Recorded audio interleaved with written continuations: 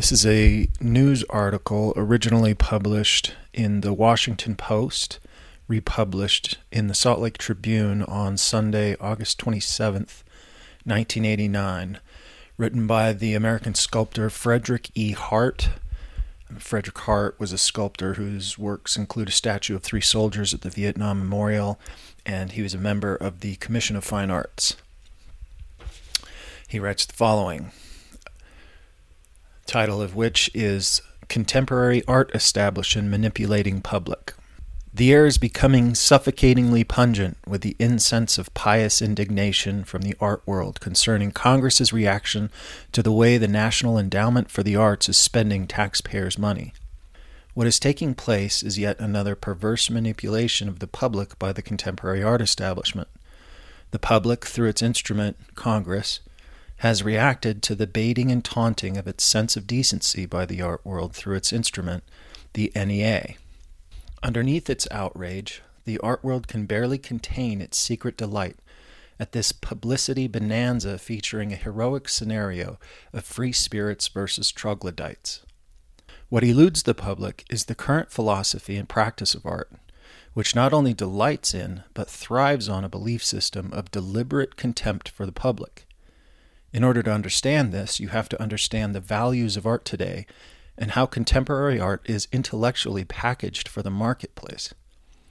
To grasp this is also to grasp the sorry moral condition of art today and how this is shriveling art, making it less and less a meaningful endeavor. Since the beginnings of bohemianism in art in the late 19th century, rejection by the public has become the traditional hallmark of what comes to be regarded as great art. An offended public is a critical necessity for the attainment of credentials by any artist. The idea that art and artists must be initially misunderstood and rejected has become doctrine in the mythology of great art, and consequently, it has become one of the primary criteria in evaluating the historical importance of a given artist. The art world embraced this fable in the late 19th century and has been running hard with it ever since. There is, however, a critical difference between then and now. Life in the late 19th century was heavily regimented by strict societal mores.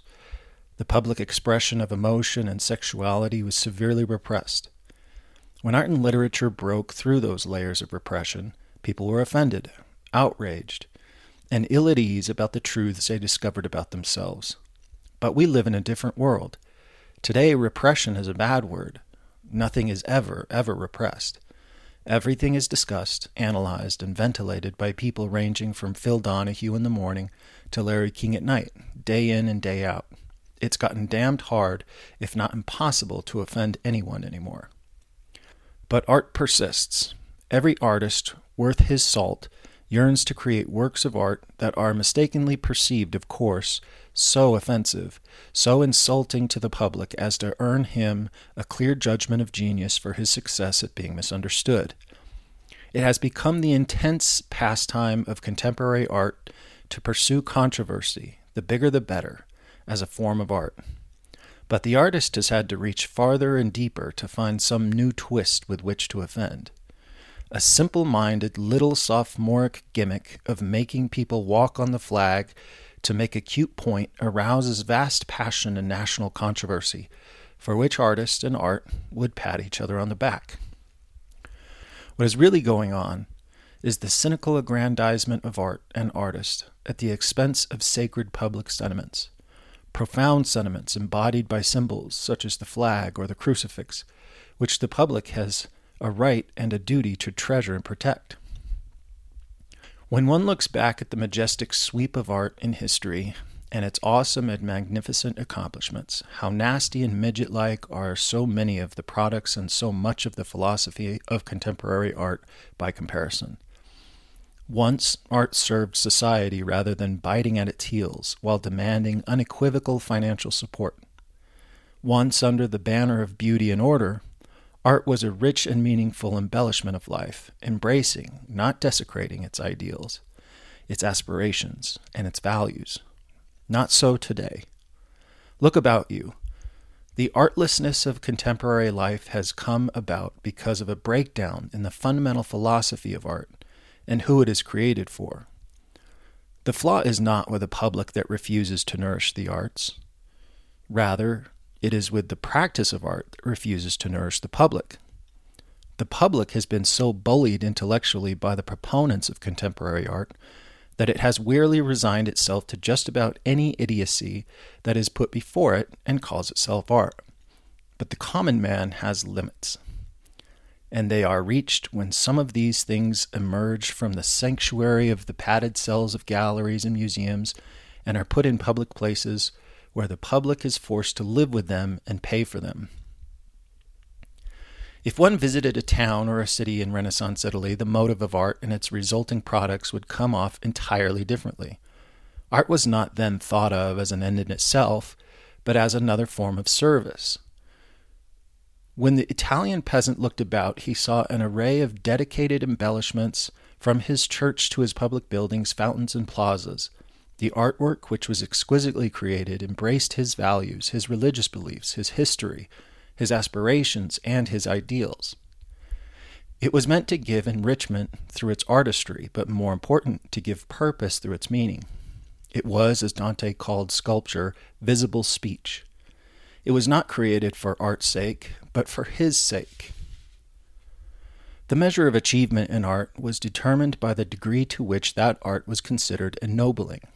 Art and society had achieved a wonderful responsibility for each other.